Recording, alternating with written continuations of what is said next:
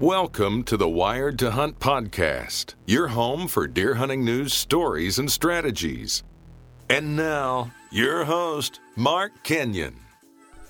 Welcome to the Wired to Hunt podcast. I'm your host, Mark Kenyon, and this is episode number 118. And today, we're talking about my Montana public land whitetail adventure. But I gotta warn you, this is not our best sounding audio episode.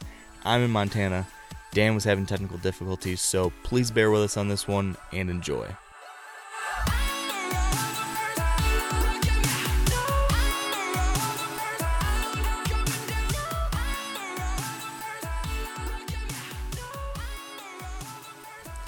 All right, welcome to the Wired to Hunt podcast brought to you by Sitka Gear.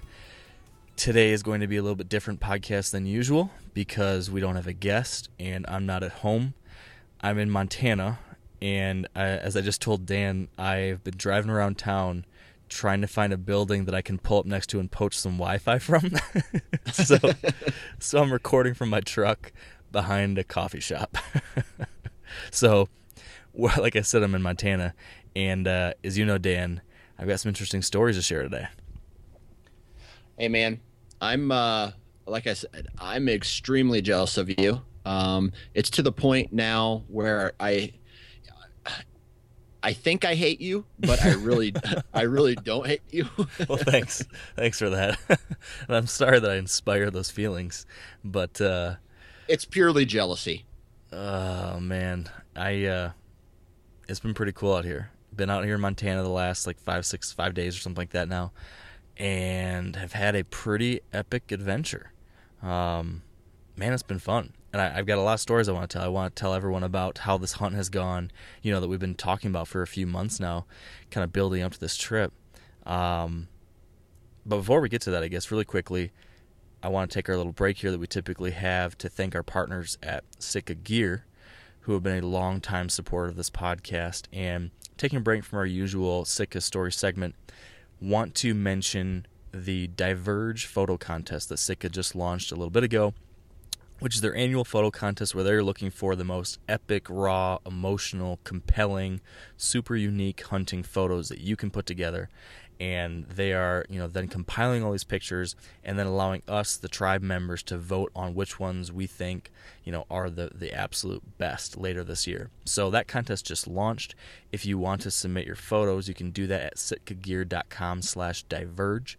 And they're giving away some pretty sweet prizes to the winners of those contests and really to even participants. They're giving away Sitka Gear hats, a bunch of different types of Sitka gear, GoPros, the opportunity to have your pictures published in print, and even an all-expenses-paid trip to come here to Bozeman, Montana. So sitkagear.com/diverge to get more details or to submit your own photos. And with that, now back to what's new in our whitetail world, Stan. Like I said, I want to talk about my Montana trip, but before that, is there anything new in your whitetail world? We haven't got to catch up in a while. Well, I'm still married, so that means that it's probably not, my whitetail world is not going as good as I want it. But we really need to get her on the podcast one of these days. Right, where she can shit talk on me for about an hour. That'd be great listening. It'd be really entertaining for all of us. No, I love her to death. She puts up with my BS, and that's a good thing. But as far as on my end here in Iowa, I got 4 out of my 7 tree stands hung. Took me 8 hours to put up 4 tree stands. My food plot that I planted, it's coming up. My brassicas are coming up. Nice. I got my scrape tree. It's an old fence post that was part of the fence that I tore down. I left it up, drilled some holes in it, stuffed some branches in. I got a scrape tree. And now I'm to that period where I just leave my properties alone until October. It's exciting knowing it's done and just need the final countdown now, right? Right. It's one of those where I want to go out, I want to check my trail cameras, but it's best just to let them soak until that the next time that I'm out there. Mm-hmm. So I'm in a similar situation, as you know. I've got all my stuff done on my different properties. But the one thing different for me is that I can't remember if I told you this or not, but I got a wireless trail camera for the first time. Did we talk about this already? I think you mentioned the last time that you were going to get one, but since then I haven't heard anything about it. Okay, yeah. So I got one of the Bushnell wireless cams, and I set that up on my main Michigan property on one of my food plots, and where I'd put kind of similar to you. I put up a fake scrape tree in the middle of that food plot to give me, and maybe a little bit better chance at a shot in that plot, and then also to have my camera pointed at, so I get some pictures of deer in there. Right. So I put the wireless camera there because, like you, I don't want to go into my property at all in September, and really, I don't want to go to that area to hunt at all until either the rut or when I get daylight pictures of a mature buck out there. In the past, I was never able to tell that, unless I actually went in there and checked a camera. But now that I've got this wireless camera, I can tell, from home. So I'm pretty pumped. I'm really pumped about that. It's a good news, bad news situation, though, because I've been getting all these pictures now on my phone, and I'm addicted to it. But I got some bad news today. My scrape tree that I installed, I didn't do a good enough job of getting it secured in there because over the past few days I've noticed it's spinning in circles. So stuff's either the wind is blowing it or deer are pushing it or different things, because I can tell that the branches are pointed in a different direction in every photo. And then today I saw it has now been pushed over at like a 45-degree angle. So it's at a really weird tilt now. It's maybe not quite a 45, so it's still usable if it doesn't move anymore, but I worry, one bad storm or one angry buck and that thing's going to be on the ground. So knowing that, I kind of want to go in there and fix it, but at the same time I don't want to go in there because the whole point has been not to go in there. So I don't know, man. I'm kind of bummed that I knew it. When I did it, I knew that I didn't dig the hole deep enough, and I struck some really hard ground, and I was like, this is good enough. Yeah. But I probably should have just kept going. Because now I'm dealing with this stuff. If something rips my scrape tree out of the ground, I'd be very, very impressed. Well, this is Iowa. That's right. It is. It is Iowa. You could have a big buck do some crazy things. So that's about it on your set, huh? Yeah. Like I said, I've just been kind of, I want to go back to the property and set up maybe a couple more tree stands, but I just think, I don't know about you, but I set up 2, 3, 4 tree stands that I know I'm going to hunt during the rut because they are historically good spots. But then I've had tree stands in the past where I thought I'd set up for maybe early season spots, and then I've never hunted them. So I'm doing a run and gun right off the bat anyway. So I figured, what the hell? I like doing it. I'll just jump in and start doing run and guns first week of October. There you go. Well, it's a tactic that works. If you're good at getting in there quietly and setting your stand up quickly without making a commotion, it really works. And that's kind of a good segue into my hunt here in Montana, because I've been running and gunning it every day of the hunt so far. So should we talk about this? Right. Yes. Let's talk about your trip to Montana that I'm extremely jealous about. Yeah. So I want to kind of do a little role reversal here, Dan. And I want to let you take the host reins, and I'm gonna. You play the host, I play the guest on the show, because you always do a nice job of profiling hunters on your podcast. Gotcha. We've talked a little bit about how I was planning for this Montana hunt, in some past episodes. So I guess knowing that context, how I planned it a little bit. Now you're the host.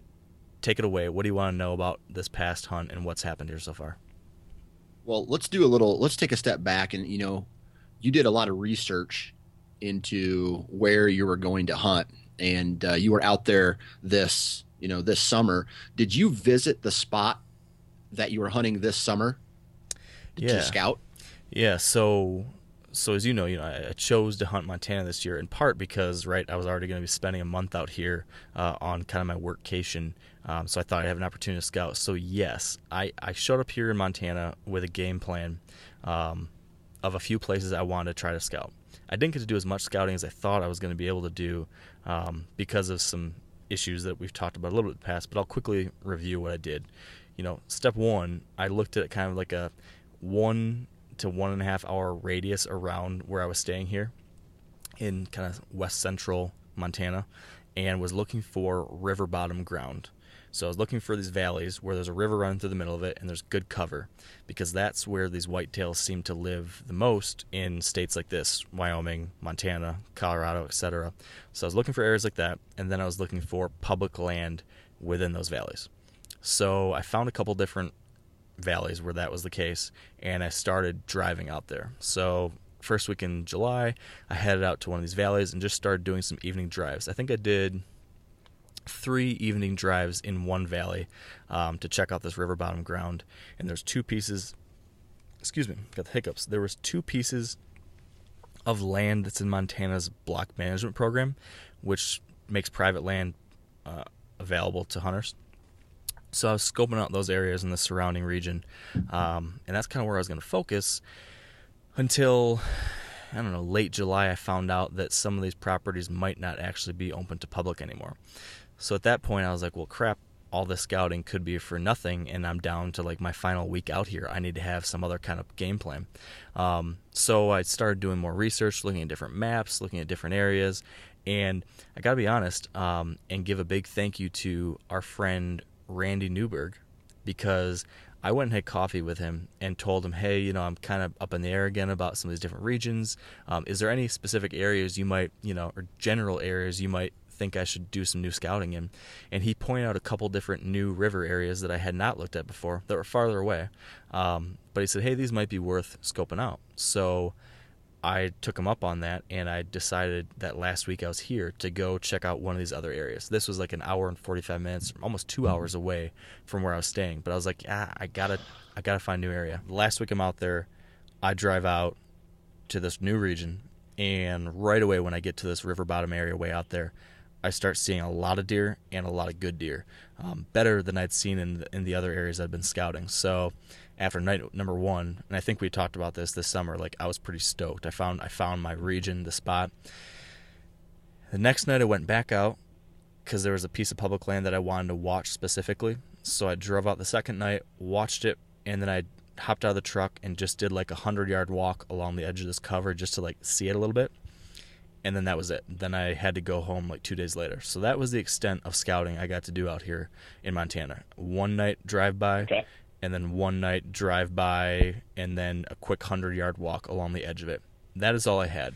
That takes me to August. I then, based on the fact that this one little piece, I really liked this little piece, and it had a neighboring piece of block management land that I thought was going to be open to public. Now, as we talked about a couple weeks ago, at the end of August, I found out that was no longer public. So now I just had a small piece of public next to this private, which had all the food, but I can hunt the cover next to it still. So that was my game plan coming into this. I thought, okay, I'm going to show up and I'm going to try to hunt this little piece of public next to the food. And if, we're going to see how that goes. And my game plan was, and maybe I'm getting ahead of myself here, but, well, I guess what do you want to know next? That's the scouting I did leading up to this.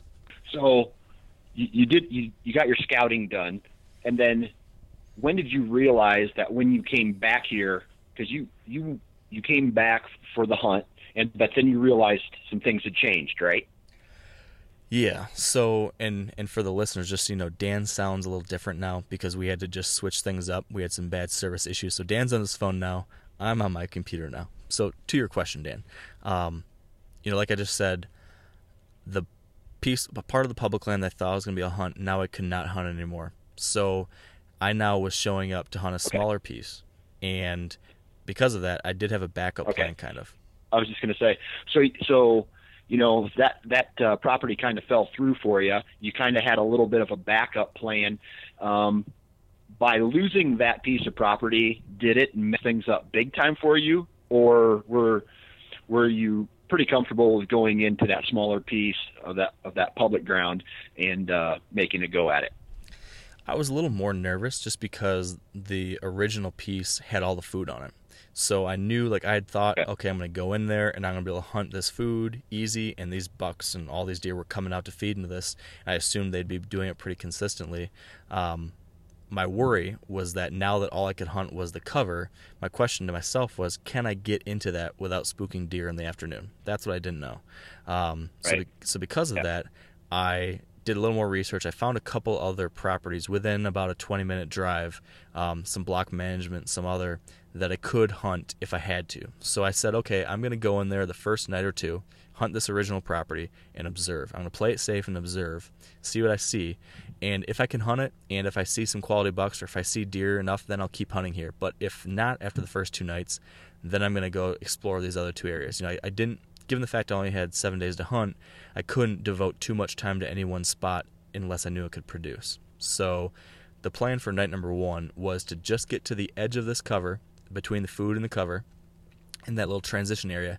Try not to go in too far because I didn't know where they're bedded, and just observe. So that was my game plan. Okay. When I showed up Saturday afternoon with that plan. So night number 1, I mean, you got before that, you get to this public ground that you had scouted out. Did you run into any other hunters out there? So at first, no. I pulled up to the parking lot area kind of thing, and there was no one else there. There was a little campground there where I was planning on staying, and there were a bunch of other hunters at the campground, but I talked to them, and they were elk hunters. So I was feeling pretty good. I parked my truck, got all situated, and started hiking in. And I just took my sweet time getting in there. And I had already, studied my maps, and I kind of located this first section of trees I thought I could get to with minimal intrusion, but that would give me a good view of both this kind of covery area. It's kind of a mix of like willows and brush and grass. That's where these deer are bedded, and some cottonwood trees. And then I could also see this alfalfa field to my east. So I snuck in there, and I brought a stand and sticks with me, and I got that tree stand hung up. I cut a few shooting lanes. It's quite not really shooting lanes. It was just the tree I was sitting in. So I just kind of opened up a couple holes in the tree I was hunting so I could get some shots. But as I was doing that, another vehicle pulled in next to mine, and a couple bow hunters stepped out of there. So I'll kind of just walk you through how the rest of that first night went. So I got up there in the tree, saw these other guys. I'm like, crap. I really hope they're not going to come over here by me. But as I'm, kind of moaning and groaning in my head about this, here comes some deer out of the cover heading towards the field. And then it just kept going and going over the next hour and a half. Doe, little buck, doe, little buck. Lots of deer started piling out, and I was feeling pretty good because my little observation stand that I thought would be a good observation stand and also might have a chance of seeing some bucks, because there's a number of trails that did come within range there. I had picked a pretty decent spot because I was seeing a lot of deer, and some of them were close. Maybe 30% of the deer were within shooting range, and a larger portion maybe were a little bit farther south of me. But I was feeling good about, the fact that it had only been like an hour and a half of hunting, and I was seeing all these deer. Just as we started getting to the point where maybe I thought, a bigger buck might be coming through because it was maybe an hour and a half before dark now.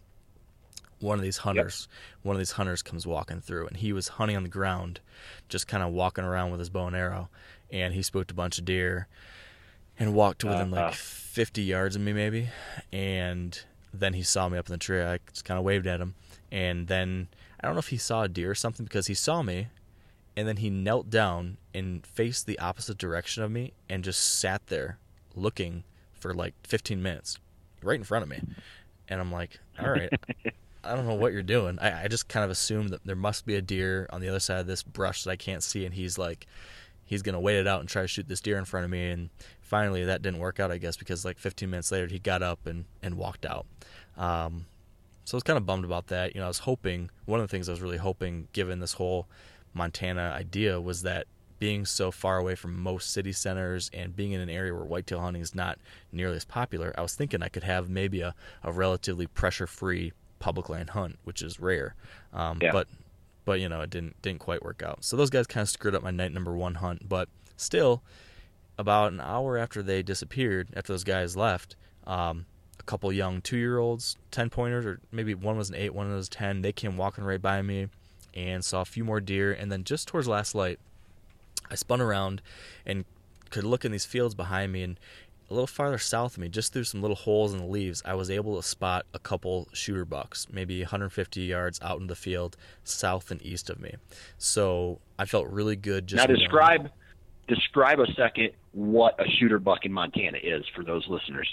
Well, for me, it was a minimum of a 3-year-old, hopefully older, but a minimum of a 3-year-old buck. and just a nice representative buck. I didn't go into this trying to shoot a giant or setting some kind of like super high standards. I was going to this thinking, hey, this is going to be a pretty big challenge, going into a totally new state, super far from home, public land, camping out of my truck. So I just wanted to kill a buck that was going to make me happy and that was relatively mature. So that was what I was shooting for. So what I saw out there in that field were a couple bucks that had nice, big, solid bodies. So it told me, yeah, these are mature deer and, decent enough headgear that it would, like, caught your attention. Probably 120s, 130s, somewhere around that range. So I was like, ooh, that's a nice buck, big bodies. Sweet. That'll make me happy on this hunt. So perfect. So that's what I saw. And that let me know, okay, there's at least a couple quality bucks in the area that are worth hunting. And, they're within, somewhere within this area. They had to have come off the public land somewhere because of the direction they were walking and where I saw them. So I knew, maybe it wasn't right where I was hunting today, but I knew that there were bucks that I could possibly hunt. So that night hunt ended. I snuck out and I said, okay, I've got to make an adjustment tomorrow. But that was what night number 1 looked like. So do you want me to move on to night number 2, or do you have any questions about that hunt? Well, my question is, did you hunt the next morning, or were you strictly hunting afternoons? Yeah, so my plan was to not hunt the first couple mornings because I had a really good situation for evening hunts. Mornings I felt less confident, so I thought, okay, hunt the first few days, just the evenings, play it a little bit safe, figure out how the deer are using this area, where they're bedded, when they're coming back to bed, all that stuff. And then if you figure it out and you think you can hunt mornings, then I would do that the last 4 or 5 days. But the first couple days I was going to play it a little bit safe and just try to learn. So also the other thing to keep in mind is that right towards the end of my first night's hunt, it started to rain. And it was on pace to just keep raining for the next 2 days almost. So it started raining that night, and the next morning I woke up and it was raining like crazy. And so my plan was to just hop in my truck. Well, hop out of the back of my truck into the front of my truck and just scout from the road again. And so I got up really early and just drove around some of these hills I could see down into the crop fields around the public land. And I was just trying to see, okay, how long do these deer stay out feeding in the morning? When are they going back to bed? Where specifically are they going back to bed? And, are there some other areas of this public that maybe I didn't realize could be good that are good? So that's what I kind of tried to figure out. And I found another field on the other side of the property that hadn't had deer in it when I showed up in July, and did have some bucks in it this morning. This was like a Sunday morning, I think. So I was like, okay, hey, there's an option B on this piece. But then I also saw a bunch of deer on my main section going back into bed on the public. So what were these food sources that these deer were heading out into? Yeah, it was just a great big giant alfalfa field with a handful of trees in the middle and some little grassy breaks and stuff in and around there, but mostly just big open alfalfa field that they were just Is there a lot? Was the numbers? I mean, from just from a number standpoint, are there a lot of deer? Did you see a lot of deer while you were hunting out there? Yeah, so that was a big difference between a lot of other places I've hunted. Just a lot of deer, like way more deer than I'm used to seeing most other places. So they've got the cool thing about at least this area, and I think it's relatively consistent in a lot of good parts of Montana, is that there are very high deer numbers, and there's really a really great buck to doe ratio because there's just not very many hunters. So it's not like here in Michigan where all the bucks, year and a half old or anything are getting shot. So in Michigan, there's like 1 buck to every 5 does or something crazy like that. I mean, it's horrible. But out here, it's like 1 to 1. I saw just as many, if not more, bucks than I saw does, and a very evenly distributed age structure. So I saw year and a half olds, I saw lots of 2.5-year-olds, I saw lots of 3, 4. So you're seeing, lots of nice bucks. So just from like a enjoyment standpoint, it was a blast just seeing a lot of deer and seeing a lot of like nice looking bucks that would like at least get your heart pumping enough to like pull up your binoculars and say, ooh, is that a shooter? So that's what I was seeing. So it rained. Day 2, it started off raining in your truck, so you went on a little drive. Did that rain let up towards the evening of night 2? No, it just kept on pouring. So I scouted in the morning, then I came back to camp. I took a nap in the truck, I did a little writing, and then around, I think, 1:30 or maybe 2, I decided to go try to find this new spot. And so based on what I'd seen the first night, I was thinking these deer were coming out south of me. And there was a change in wind direction that kind of compelled me to have to go even farther south to be able to hunt without having my wind blow back to where I thought these deer might be bedded. So I drove to the other side of the section, parked my truck, put another stand and sticks on my backpack, threw on my rain gear, and hiked out to this new area, crossed the river, found another stand again that I thought I could get into and see this area better. And this spot, this time I could see the fields much better than I could night number 1, because now my goal is, okay, I know they're not way far up north where I was. How far south are they? That's what I wanted to figure out. So now I'm on the far south part of the property trying to confirm where in the middle is this action happening. And it didn't take long for me to figure that out. Literally, I'm hanging the stand still. And it's maybe 3 o'clock, maybe 3:30, I don't know. Pouring rain. And I'm hanging the stand and I look out across the field over by where I was hunting on the first night. And here's like 6 bucks coming out into the field. I'm like, son of a gun.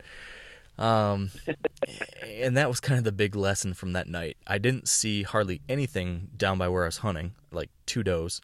All the deer, like 40 deer or more, including, I don't know, 15 bucks, maybe more. All of them were coming out into the northern section of the field, near where I was hunting the first night, although maybe not ultimately right by there. And what I kind of found is that the reason why that was happening is that section of the field was lush green alfalfa still. The section down the south had been cut and was like all dried up, and the deer weren't feeding down there. So Right. So that was what I took away from that. Oh, and I saw 2 bucks that, like, for sure, I was like, okay, those are for sure shooters. There were a bunch of, like, tweener bucks, and then there was 2 that I saw, like, okay, those definitely nice big body, representative, nice, respectable buck. So I, again, felt good, and I knew that those bucks were coming out somewhere in this region. And I'd say it's like I don't know, like 100 to 100, maybe like 150-yard tall, like north to south section of field that comes out of this adjacent public land.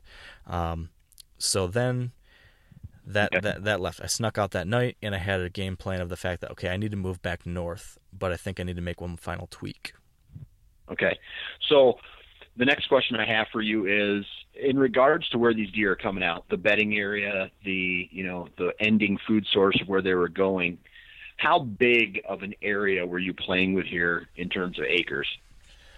The whole large section was probably a couple hundred acres, maybe.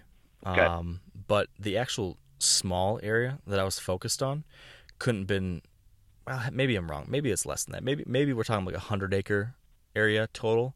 But the micro region that I was focusing on was really like probably, maybe like 20 acres. Because really I was hunting right on the edge of the private land and the public land. So right in the edge of the cover and the food. And then it was just like maybe like 400 yards wide from north, or 400 yards long from north to south maybe. And then, covers on the west side, foods on the east side. And I was just working my way up and down that line from north to south, trying to figure out where is the transition point, where are they coming through the most.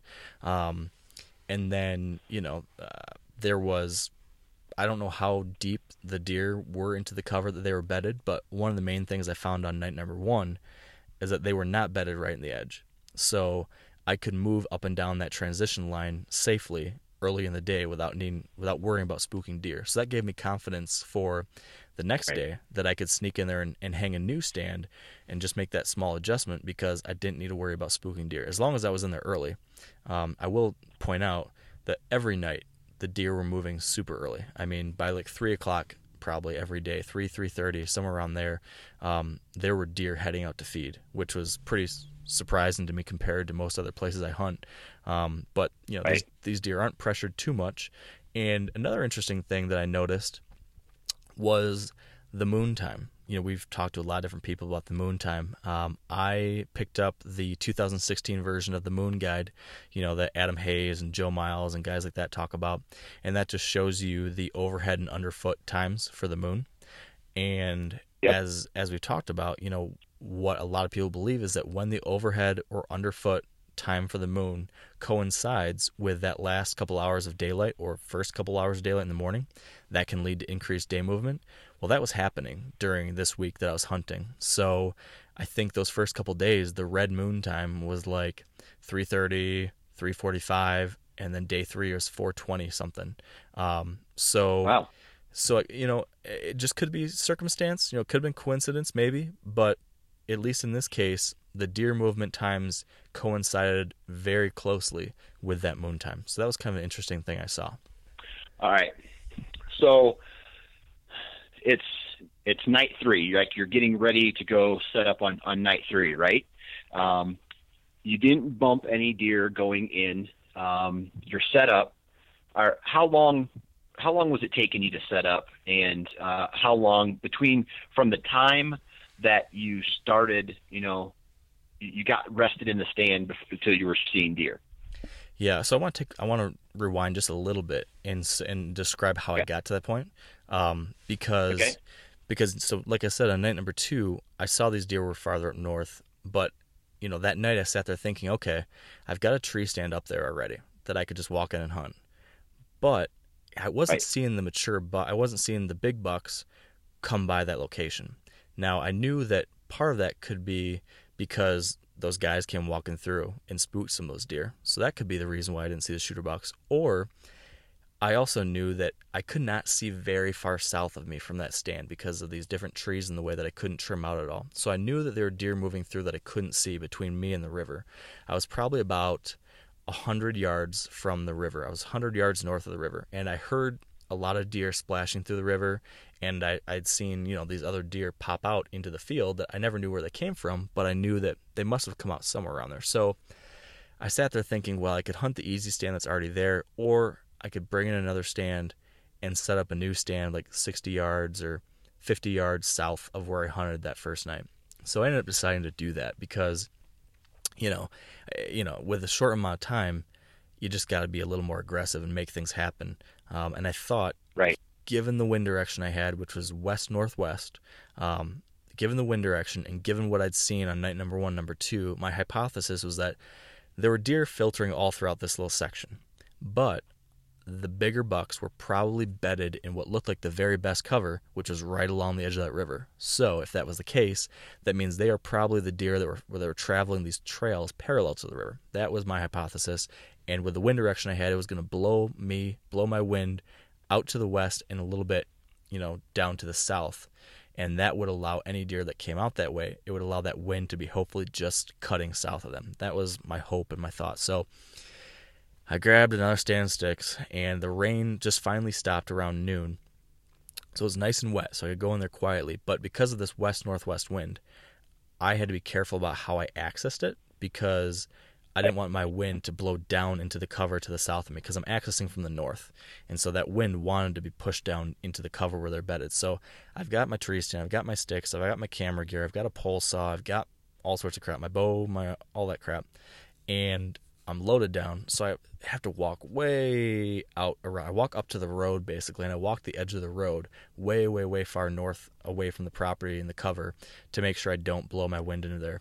Circle around, get into the river bottom area, and I just took my sweet time. I was just really careful and really quiet, and it was like 1:30 in the afternoon, so I thought I was in there early enough, and got down to close to the edge of the river, and when I got to this area I wanted to be, I was torn between 2 different trees. There weren't great trees. All the trees are, interestingly, have just got like clusters of I don't know if they're willows or some kind of shrubby, brushy thing that's just thick as heck coming out from all the bases of these trees. So every tree I wanted to get into required like an enormous amount of trimming to even get a set of sticks on the tree. It was just so thick, and a lot of it was dead brush, like dead limbs, so it made a lot of noise when you're trying to push your way into there. So I just had to painstakingly try to trim out a little section of this brush so that I could get my sticks up on that tree. But the one thing I did have going for me was, like I said, it had rained, so the grass was quiet, and then it was still kind of windy. It was pretty windy, actually. So I had some stuff disguising my sound. So long story short, I tried to be as quiet as I could and got the sticks up, got up in the stand, and I'll tell you what, Dan, like as soon as I got in that tree and like looked to see exactly at what I could see from this tree stand, I literally got shakes. Like I was shaking and I got nervous in my stomach. Like it was the spot, and I just had this very, very, very physical feeling that this was the spot. I've had that happen twice before. The night before I killed Jawbreaker, or shot Jawbreaker and eventually killed him, you know the story. And then the night that I went in last year on October 1st and killed my buck in Michigan. Those 2 times I felt like dead on, this is the killing tree, this is the killing night. And it actually panned out. And now this 3rd time. And so I was just like, whoa, this is the spot. Because here's what this spot was, Dan. I was in this cluster of trees, a small tree, but a cluster of trees around me with lots of cover. And then, like I said, there was this like shrubby, nasty growth all underneath me. And what I did is I didn't put my tree stand too high. I just situated enough that like my lower body was still covered by those shrubs. Just my upper half was above it. So you couldn't see me basically at all if I was sitting down. Just if I stood up, I could shoot over it to most anything around me. So I had awesome cover. And then to the north of me, I could see this grassy field, this kind of tall grassy field that I had been able to watch the first night, but I could see more of it now. And I had a number of trails converging within about 15 yards of me, all converging down to a low spot in the fence between the private and the public. So there's deer funneling that way to cross there. Okay. And then to the south of me, I had the river about 40 yards away, 45 yards away the river was, and then I had several trails running parallel between me and the river. So any deer that wanted to travel through this area basically were pinched down around me on either side, and my wind was blowing parallel to those trails. So they would either be north of me or south of me, but hopefully it would be, it wouldn't be any kind of like direct wind type situation. So I felt really good about it. And now to answer your question you asked like 10 minutes ago, as I'm hanging my camera up, like my camera arm, I catch a glimpse of movement like almost right underneath me, and here's like a 2-year-old 8-pointer 20-25 yards away while I'm still getting set up.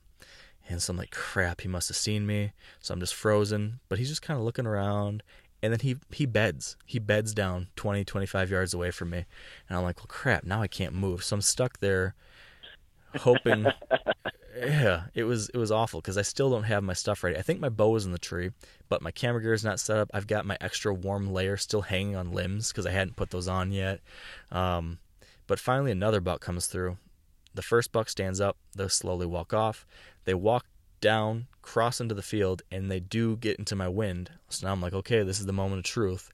Are they going to wind me, or will my scent control program work again? And, luckily, the whole system that I apply, which you know about, I spray down with scent away, I put nose jammer on my boots and my tree, and I use Ozonics machine. That all worked because they got to my wind stream. They stood there for a second, sniffed around, and then just kept on going. So that was like a huge sigh of relief.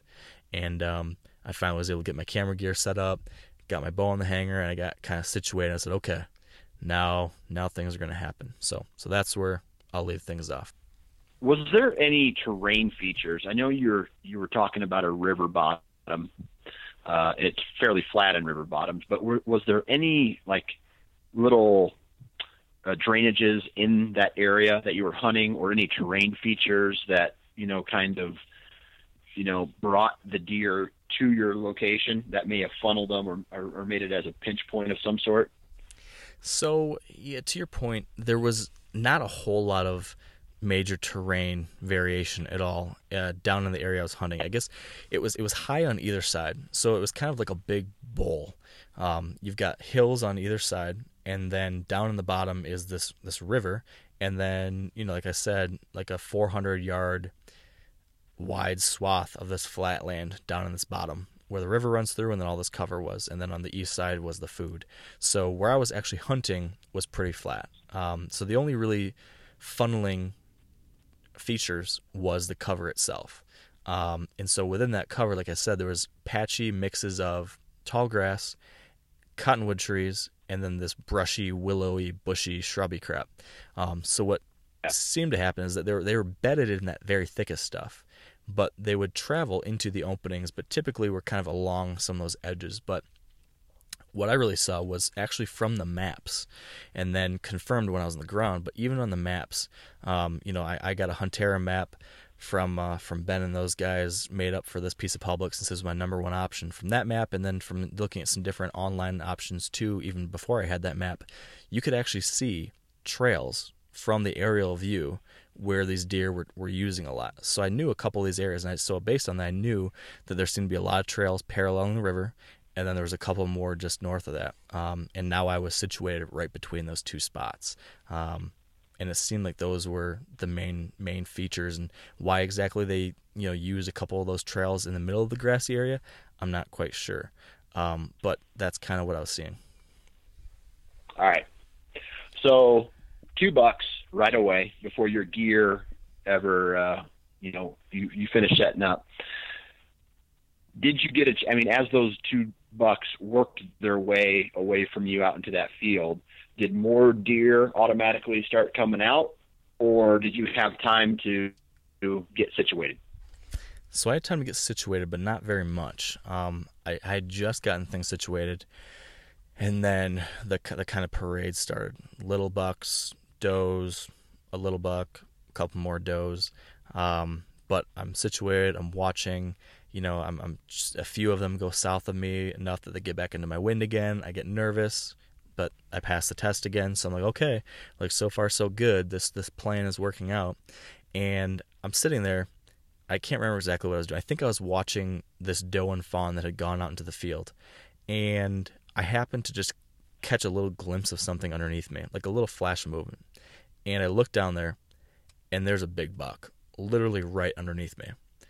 But like I told you, there's this brush. And so like you can see him, right, but there's no way I could shoot him. And, all these deer had been going from west to east, heading out to feed. He was going from east to west, back into the cover. And I'm like, crap. So he'd already walked past me. I never heard him. I never saw him. And then something happened they didn't like. Maybe he caught me moving. Maybe he winded me. And now he's jogging back into the cover. And it happened in a flash. I saw him. I spun around to try to grab my bow, and he was running away by then, and he disappeared. And so I was pretty pissed, because like I had made the move. It had worked out. I had put myself in this position on day 3. I had a shooter at 5 yards, and I didn't even know it, and I blew it. And that was like 3:45. What was this buck? What was this buck? So that night before, night number 2, one of the big deer I had seen out there in the field was a really tall, dark-horned 8-pointer. Titan tall, dark-horned 8-pointer with a really big body. And he was like the best buck I had seen that night. So he was the one I wanted. Well, what I remember when I looked down at this buck right underneath me is that he had tall brow tines and a tight, tall frame. So I was like, it's that buck. Okay. So I thought this was that nice, tall 8-pointer. Maybe like 130, big-bodied. It could have been a 4-year-old or 5-year-old, just a cool-looking buck. That's what I thought he was. So I was pretty bummed out that potentially the top buck that I'd seen so far had been right there, and I did not do what I was supposed to do with it. All right, so you said that was 3:45 roughly. So you had 3 hours of hunting light left? Yeah, and I'll just continue actually, because I'm pissed off about that. And then like a minute later, maybe 2 minutes later, as I'm sitting there like, oh my gosh, how did I miss that? Like, how could I not hear him? And well, the reason I couldn't hear him is because it was just so windy. Like, you just couldn't hear any deer movement. So I decided, okay, I can't stay still. Like, I need my head swiveling at all times, because there's so many deer moving through here. I need to make sure I spot one of these bucks come through, especially on that one section where that buck had been. I had a very, very small window that maybe, I'm not sure, but he might have walked through the small window. So I needed to make sure that if another buck came through, I spotted him before he got into the cover right underneath me. So I'm just head on a swivel, back and forth, back and forth, back and forth. And like 2 minutes later, bam, here comes a little buck, a doe, big buck. Big bodied, heavy horned 8-pointer. Not like a huge frame, but just like a nice, heavy, big bodied 8-pointer. I'm like, all right, here we go. So I grab my bow, turn on my camera, start filming him, and he's at like 60 yards. And then he comes in the 55, 53, and I'm like, okay, he's going to keep angling in towards me. But then he stopped at 52, and he just stood there. Kind of looked around, and the other deer were filtering out, and then they all started crossing the fence right there at 52 yards. So they weren't coming to the closer trails. So I wait, hoping maybe he'll come my way. He turns, starts going towards the fence. I do one light contact grunt. He doesn't hear it. I try again a little louder. He hears it. He looks up, takes like 2 steps my direction, keeps looking around. And then he turns, hops the fence, and keeps going. And I wasn't going to do any kind of crazy aggressive calling because it's so early. I just thought maybe I could get him to check it out based on curiosity if I did a couple light contact grunts, but if that wasn't going to work, I didn't want to spook all the deer. So I watched him feed out into the field away from me, and off he goes, and a few more deer filtered through, same story, and for the next like 45 minutes, I'm like on edge, like I said, constantly looking, didn't want to miss a deer, but at about that, like, I don't know, it was like 4 o'clock or 4:10, somewhere around there. I don't know, give or take, somewhere around this general region. I needed to, like, commiserate. So I texted a couple of my buddies in Michigan and was like, I just blew it. Like, I just gave them the update. Like, I just totally screwed up. And as I'm texting that, the first time I take my attention off of the area around me, as I'm texting, I happen to catch a glimpse of movement off the left of my eye again, and bam, here's a nice 8-pointer again. So I'm like, crap. Spin around, look at him, looks like a shooter. Grab my bow, turn on the camera, zoom in, grab my rangefinder, and then I'm like, maybe not. I don't think he's mature. He might have been a 3-year-old, maybe a 2-year-old, kind of iffy in between.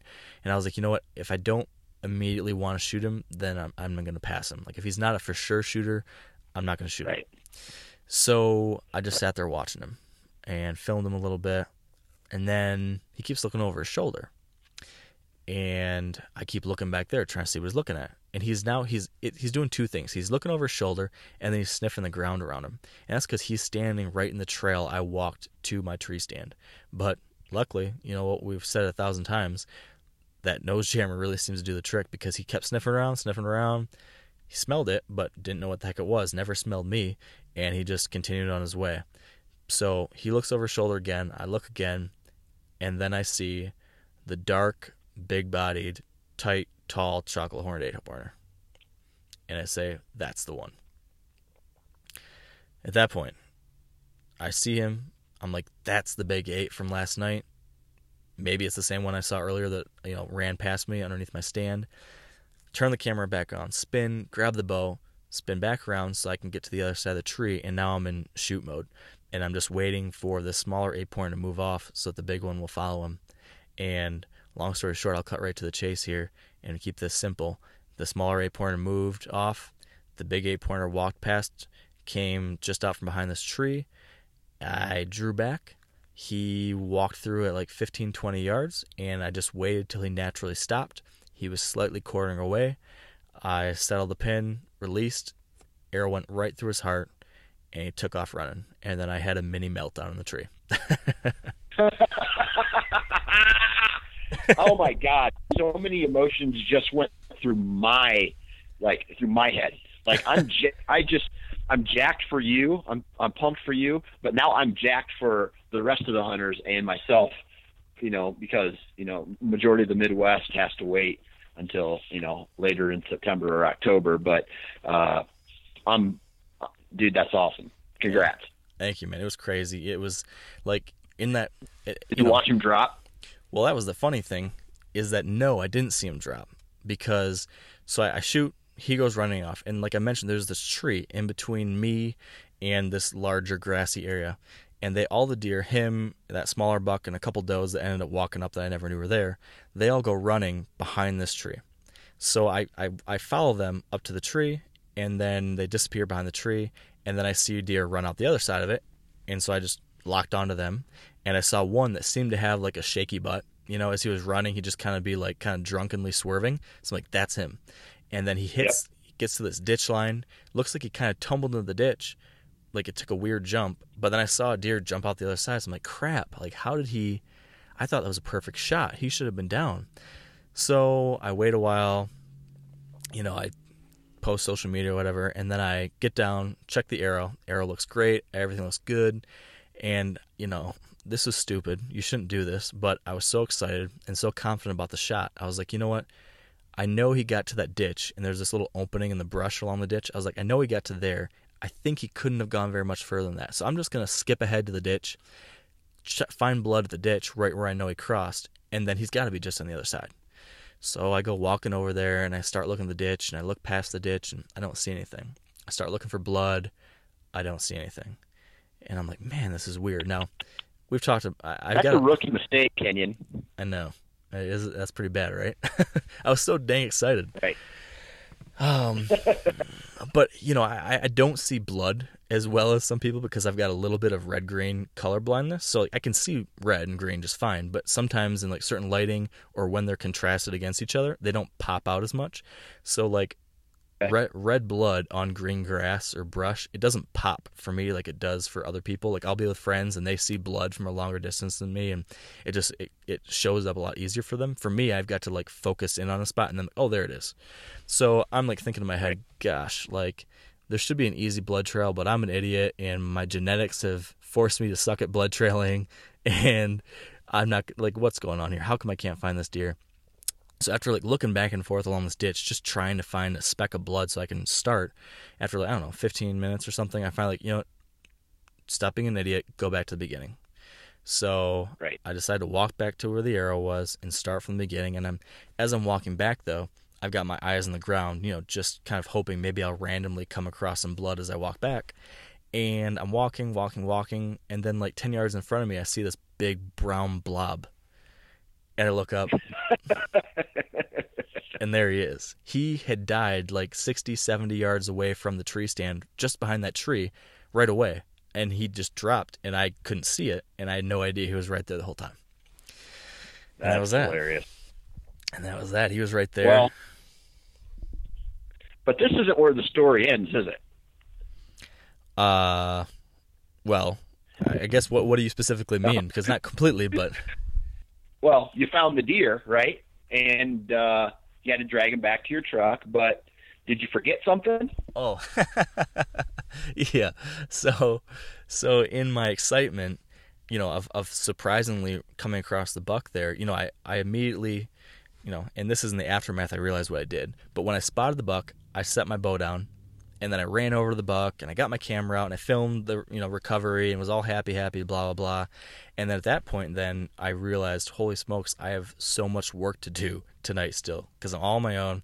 I've got to get back to my camp, get my other camera, drop off all this other crap, and then come back and try to take some photos and try to do some stuff like that while it's still daylight. And then, of course, I got to clean them out and then drag them back all by myself through this nasty stuff. And I was like, man, this is going to be a lot of work. So I'm rushing around just trying to do all this stuff. So I get the buck, I get the camera, come back, take photos, video, got him. I bought this little thing called a deer slayer or something. It's basically just a roll up piece of plastic that you can use as kind of a sled to kind of get them out a little bit easier. And I'm glad I had that. It's not perfect, but it definitely made it a little easier to drag them out on my own because it was a long drag. And like I said, it was flat. Yeah. It was relatively flat in the bottom ground, but to get out and back to camp, I had to come out of the bowl and then go up this big hill, and then it's just up and down, up and down, up and down hills, all the way out to the top where that camp was. So it was a rugged drag out, and it was exhausting. So I get back to camp finally with the buck. It's after dark. It's I don't know. I shot that buck at 4 something, and I got him back to camp at 10:30, 11:30, somewhere around there. So I'm zonked, and I'm getting stuff around in camp and thinking about what am I going to make for dinner. And then I think to myself, where's my bow? And I look around camp. Did I set it down on the table? Did I set it on the ground? I cannot find my bow. I lost my frickin' bow. So I was kind of panicky that night. And I'm like, oh my gosh, did I set it down where I parked my truck? Did I run over my bow somewhere? Did I leave it out in the middle of the woods somewhere? So I thought about just going out right then at night and trying to find it, but it was dark and I was whooped. So I thought, okay, I'll go out first thing in the morning because I had to go out and pull down my tree stands anyways. So that's what I did. I waited till first light the next day, snuck back out there, and the first place I decided to go was back where I saw the deer, where I found the buck, because I started thinking, well, maybe I had it and dropped it there, and that's what I did. I'd set it down right next to the buck, or not right next to it, about 15 yards away from it, and there it was, covered in frost, and got my bow and pulled down my tree stands and hurried back up to the truck and drove back to town and dropped off the deer at the taxidermist, and that was that. Because you're not coming back, right? So that bow kind of finding it was probably a big relief, because you weren't coming back, or you didn't have a backup bow, because you're going right to the mountains for elk right now, right? Right. Yeah. I was like, I really need to find this stupid thing, because I'm gonna have a really boring week. I'm gonna have a boring week in the mountains if I don't have a bow out there. So yeah, right. I found that and got back into town, and I dropped off the buck at the processor to get the meat taken care of, and took the skull to a taxidermist here to get a Euro mount done, because he can't bring back a full skull with brain matter and all that kind of good stuff into Michigan. Right. So had that taken care of out here, and then now I'm here in Bozeman, and I'm all ready to rock. Now, funny story, I had so much fun out there that originally my plan was to hang out here in town until I go elk hunting and just like fly fish for a couple days and do some work. But I got to thinking today, it'd just be fun to go back to my spot and just hang a stand and watch these deer and film these deer. So I actually think after we get off the air here tonight, I'm going to drive back to my original spot and just sit out there for a couple days and watch and take some pictures and video and just kind of enjoy deer as a spectator. Heck yeah. I think that's an awesome thing to do, because, if you ever want to come back to Montana and do some hunting in that particular area, you're going to know, you're going to have a great idea. You're going to be able to, even just a night or two as a spectator, you're going to learn, so much more about that property. Yeah. Just keep learning, and maybe I can take a thing or two away from that and apply it to a future year, because this is definitely the kind of spot I'd be interested in coming again. I mean, it was a lot of fun. I saw a lot of deer. There were nice bucks and beautiful area, and not a lot of other people. There were those two guys that one night, but that was it. So man, it was just a super cool experience, and coming into it, I knew it was gonna be a big challenge. To be honest, was like a little intimidated. I was like, wow, this is like a lot of new stuff, like new state, new time of year. I've never hunted this time of year. I've never done a big out-of-state trip that was 100% dependent on public land. So a lot of new things, and I did not know if for sure I'd be able to pull it off. So having actually been able to do it, in 3 days and make the right adjustments and moves and stuff was really, I don't know, it was really fulfilling and fun, and I'm very proud of having been able to do that and have this trip, and it was just a cool experience too. Now my question is, you've hunted other states, right? Yeah. But the trip is just, from Michigan where you live to Iowa, what's that, 6 hours? Yeah, to the edge of Iowa is about 6 hours. So now from where you live to where you hunt, what was that, a 20-hour drive? 23-hour drive. 23. So what is there a difference going even further than that? What did you have any expectations going into this hunt? Were you okay with failing? As the hunt would have gotten closer to an end, were you going to go for a lower caliber buck? Were you going to shoot a doe? What was your goal? Yeah, so like I just said, going into it, I knew it was going to be a big challenge. So because of that, right. I was pretty focused on just trying to have a great experience and look at it as an adventure and a learning opportunity. Right. So I had relatively low expectations, but I also thought I definitely thought I put myself in a position that I could succeed. I just wasn't going to be bummed if I didn't. So I went into it saying I wanted to shoot a mature representative buck. So, like I talked about earlier, a nice buck that was at least 3 to 4 years old. I wasn't going to hold out for something crazy big, crazy old. Just want to get a nice buck. If I could pull that off with all these things, I was going to be really happy. And then I just wanted to like enjoy the whole trip. You know, it wasn't just about killing a buck. It was also about being in Montana and camping for a week and being in a new, beautiful place. And, you know, just like kind of some like solo time, you know, being on a trip 100% by myself, lots of time to just kind of think and figure it out on my own. So that was kind of my goal, is to just enjoy it, learn the area, try something new, and just see if I could like put myself into this new situation and figure it out. That was what the goal was. That's what my thoughts were. As far as like, you know, the type of deer or deer herd, I'd say it kind of lived up to expectations in that way. Like my thought was that, you know, in Montana or some of these western states, there's lots of deer, there's lots of nice bucks, and, you know, early season you can get on them with their, you know, bed to feed pattern. And that's kind of what happened. That's what I saw. That's what happened. So it was a lot of fun from that standpoint, just because there was a lot of action. You're always seeing deer, and that's a lot of fun, especially at the beginning of the year when you're just stoked to be out there, to be able to be out there and to see a lot of deer and a lot of bucks that like get you excited. That was awesome. Well, yeah, that whole Western hunt, you know, has always sparked my interest. But now going west for whitetails, it just seems to me like it's another reason just to go out west. So you sparked my interest with this. Oh yeah, man. It's I think the only issue with me going on all these, you know, I try to go to new places as often as I can. The only issue with that is that I find these spots and I like them so much, I'm like, oh, I'm going back there every year. So I don't know what I'm going to do, because now I'm like, well, I want to elk hunt somewhere every year, and now I want to go whitetail hunt in a western state every year, and oh, I want to do this midwestern state and that midwestern state, and oh, I really want to go to Alaska someday, and man, I can't do it all. But man, there's a lot of cool opportunities out there for hunters if you're willing to try new things and you know, put some time and work into it. That's something I've definitely learned, that you do not need a lot of money and an outfitter or lease or something like that to go have a quality out-of-state hunting trip. I mean, over the last like 10 years or whatever it's been, I've gone to so many different states all over the country now. I've gone east, I've gone Midwest, I've gone far west, and I've done it all on my own. And I'm, you know, between the age of like 22 and now 29, I don't have a lot of money. It's not like I've got some big paying job. I've been able to pull it off by sleeping in my truck or sleeping in a $40 hotel room and just figuring things out.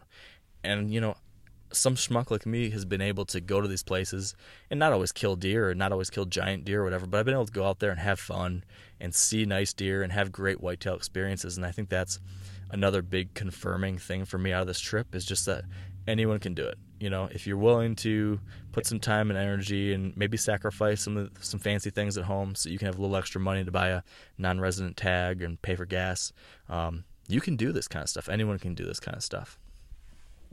Right. Well, congrats, Mark. Thank you, sir.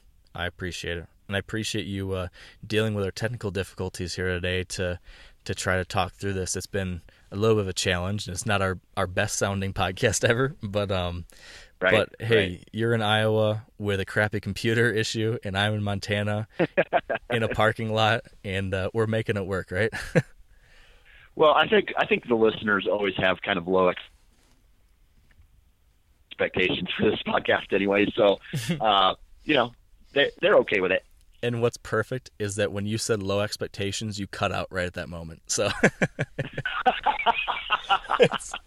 it's well, right. I think that's a sign. Yeah, I think that's a perfect sign. So we'll wrap this episode up. We'll be back here soon with regular, higher quality audio episodes soon.